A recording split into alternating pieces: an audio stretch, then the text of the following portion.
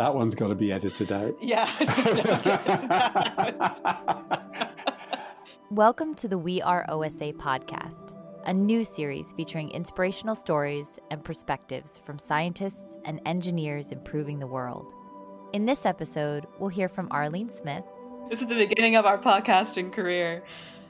And her mentor, Chris Dainty. In fact, experience is all I got left. I've got a brain cell, but I'm just looking after it very carefully in case I need it, you know? Yeah. Chris Dainty is the 2011 president of OSA and currently serves on the Society's Strategic Planning Committee.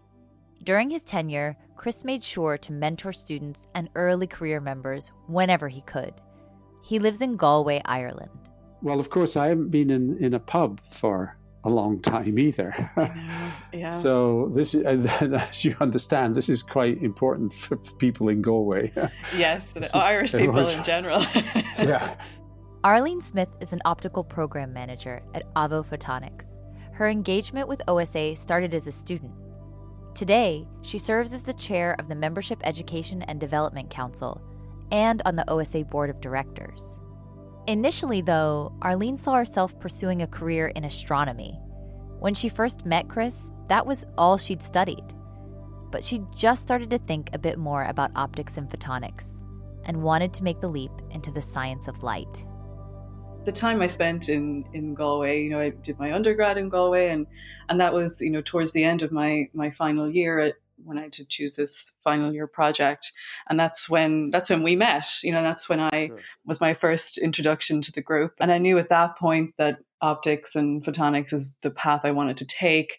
And then that was probably our first real mentor-mentee situation, because I remember I went to your office and said, Chris, I really want to do more of this, but I feel like my undergrad was so astronomy based, core physics based. I want to learn more about lasers and optics before I embark on a PhD. And we had that discussion, and we talked about various master's programs that I could look at applying to, and that really set me on my path.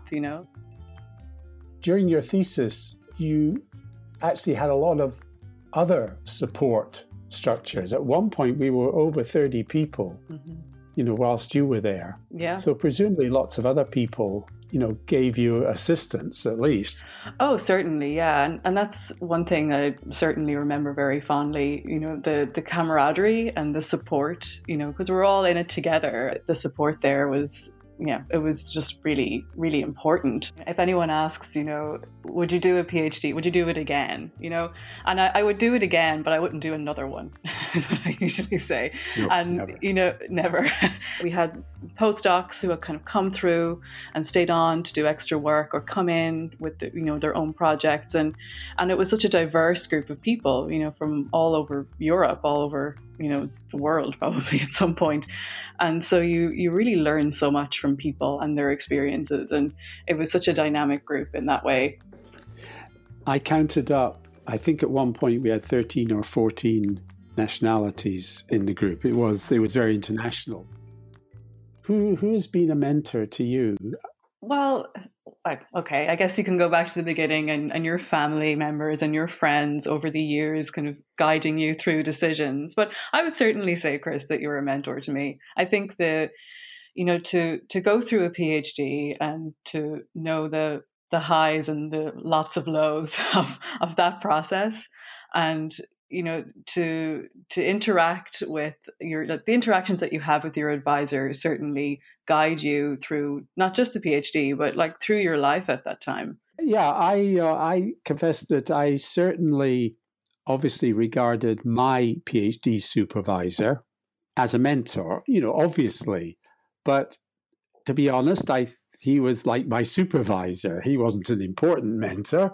I had other mentors who were well-known people in optics. For example, Charlie Towns. Oh, really? Nobel Prize winner. Nice, He bought me dinner, and he wasn't, known for buying people dinner. The two bonded over their shared interest in coherence, and they worked closely together throughout all of Arlene's PhD. Through Chris, Arlene entered a brand new community, one that spanned the globe, connecting great minds, one in which Chris insisted that Arlene belonged. you got me involved in OSA. I remember you came to me one day, probably back in like 2007, 2008, and you said, like, Arlene, there are these things called student chapters, and maybe we should start one in the group. And by we, you meant me. Yes, but that's what I always mean. Yes. Right. We are very busy here. Yes. And so that's how I got involved at OSA. Looked up the website, filled out the forms, set up the student chapter in the group, and it was 2008. I went to the first student leadership meeting that was in Rochester, New York.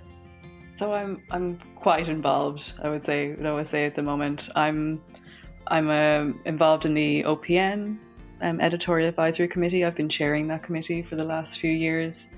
I'm also chair of the MED Council, which is the membership arm of OSA, and that role gives me a chair or a seat on the board of directors. So I've been on the board 2020, 2021, which has been a very interesting experience. Can you dish any dirt? Well, obviously, as you know, I sat on the board of directors. Actually, I sat on the board of directors 3 times. Oh, really? Once in the 80s. It's great fun, and I presume you're enjoying it. Oh, yes, completely. Well, I wouldn't be doing it if it wasn't fun. And it is educational, because the truth is, I think the OSA board it does things very properly. Things are done properly with quality in mind. Right. And I certainly learned a lot all the times I was on the board. Mm-hmm. And so, Chris, how did you get involved in OSA in the beginning? Because there's a difference between, say, publishing papers and really then getting involved in the volunteering side of it. How did that start for you? Well, it started probably when I was at the University of Rochester, and I was there from 78 to 83. And on 1 or 2 occasions, I must have gone down and visited the offices in DC, and I met a guy called Jairus Quinn. Right. He was a lovely person. I mean, he was so genuine and so passionate for the subject. And I guess I was, as you can tell, as you know, I was shooting my mouth off. And he said, yeah, that's just exactly the sort of person we need for the board of directors. I got elected, and that was 83 to 85. What was it like being president of OSA, that term, especially the year where you were actively president, and the 4 years, the full prison sentence, as you call it? Actually, that year was not such a difficult year. The most difficult year actually was the first year, where you, one of the main sort of public duties you have is to present awards to people. And you do this at the annual meeting, and they come up on stage and you present the awards to them. Well, what if you mispronounce their name? What if you miss one out? Oh, no. So actually, and because it was your first year and your first big public event, and one that really mattered, the point about it is that when you're giving these awards, obviously it's not about you giving the awards, it's about the awardee, of course. So you really don't want to mess up. You want to do a great job for them. Right. By the time you get to your 3rd year, which is the year in which you're president, I'll tell you, they've trained you up. They've got you Really? trained up. When Liz phoned me up to ask me if I'd run, because that's before the election, Mm-hmm. I said to her, Liz, yeah, I'll run, but will you still be around? We're talking about mentors and mentees or whatever, but you need a support structure. Oh, completely. And to have someone you know and trust there to help you is really important. So I was very grateful, and she's still with us, thank goodness. Yeah. Because it's a great support. And did you, during that, well, the 4 years, but your presidential year, did you travel a lot?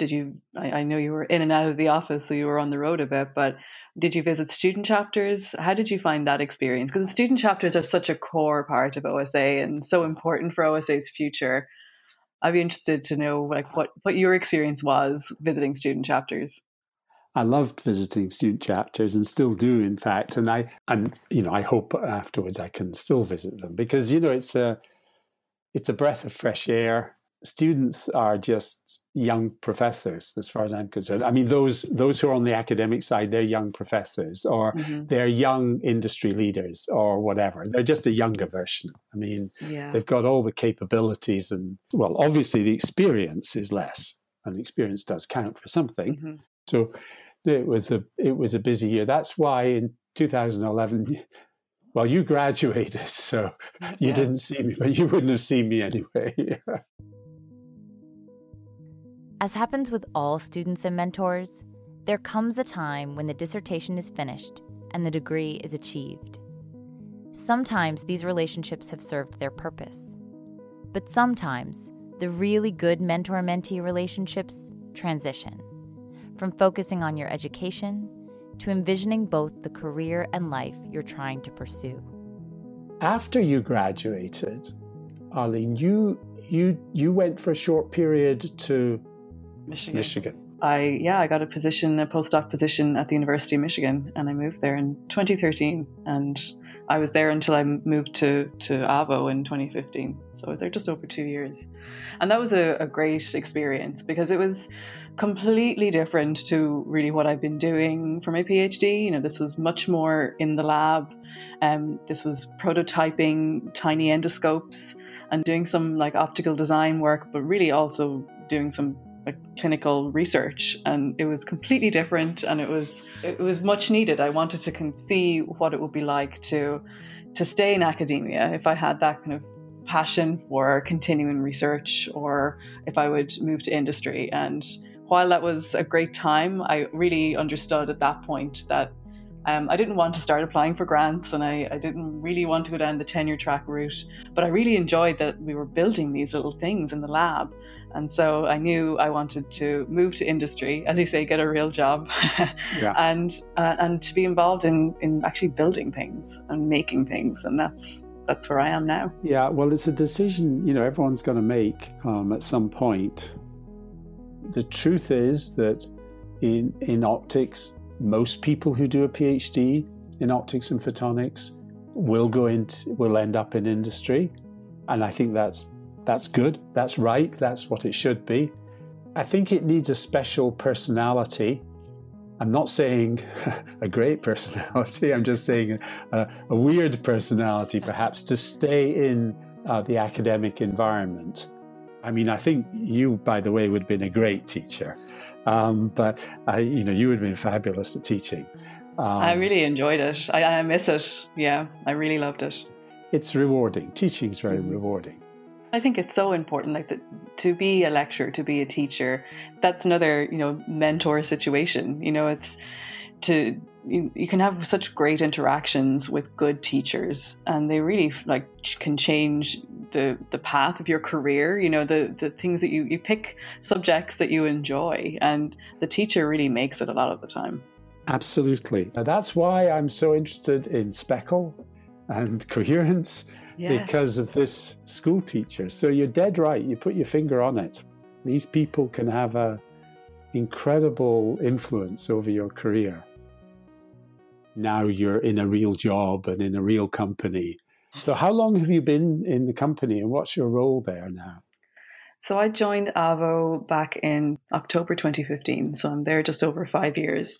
And I started out, my role, I guess, has changed a little over the years, but I started out as what we call a product engineer. So we're a manufacturing company. My role in the beginning was very much, get your hands dirty, or actually keep them very clean because it's a clean room. But out on the floor, understanding how you build things, how you build very small things with very small optics in them, tiny laser packaging, that kind of thing. And so my first kind of role was to oversee and understand and support production lines. And then as I kind of became more, I suppose, comfortable in that role and learned more about how the company makes things and how prototyping happens, I then started working as an optical program manager. And so that's my main role there now. I see a lot of very interesting problems, and that's people hire us to solve them, I'd say. Okay, and your customers are other companies who maybe want you to to package a module in a product they're making. Correct. And how many people were there, just for interest? So when I started, I was number 51 or 52 or something like that. And now I think we're about 160. Oh, wow. Yeah. Oh, so that's great. Arlene's jump into optics changed her entire career path. It was a choice she arrived at on her own, before she met Chris Dainty. But Chris helped shape her interests and hone her strengths. Likewise, Arlene challenged Chris too, with new ways of thinking and an ambitious desire to contribute to the field of light science. It's not hard to imagine the people that Arlene has already left an impression on, not to mention the many more she undoubtedly will mentor and inspire as she continues on her trajectory through both AVO and OSA. This is a busy year. Like last year and this year is busy with being on the board and other things that are happening. And conferences too. Yeah. Aren't you still involved in conferences? I am. I'm a general chair for the Applied Industrial Optics meeting also. Yeah. Right. So, yeah. So still, and will continue to be involved in that, I hope. I don't know. I guess the presidential track is next for me. A little premature, perhaps. Can I just say, Arlene, I haven't talked to anyone for 45 minutes for years. I mean, isn't it time for a Zoom meeting? I know. Yeah. It's great to have a long conversations with somebody. Yes. This has been really great, actually, because we do connect often at OSA Leadership and other conferences, but it's often a fleeting, quick catch up and move around the cocktail party. Yeah, and it's with that glass of white wine. Yes, yeah. Gin and tonic or whatever it is. This has been great. Yeah, this has been great. Chris Dainty and Arlene Smith remind us all of those important foundational relationships, the ones that have changed the course of our careers and our lives. Perhaps their conversation will inspire you to reach out to an old mentor, to thank them for how they've helped guide you along the way. Thanks for listening to the We Are OSA podcast. Special thanks to the voices on this episode for sharing their stories with us. Visit osa.org/weareosa over the next few months to hear other episodes and read insightful articles.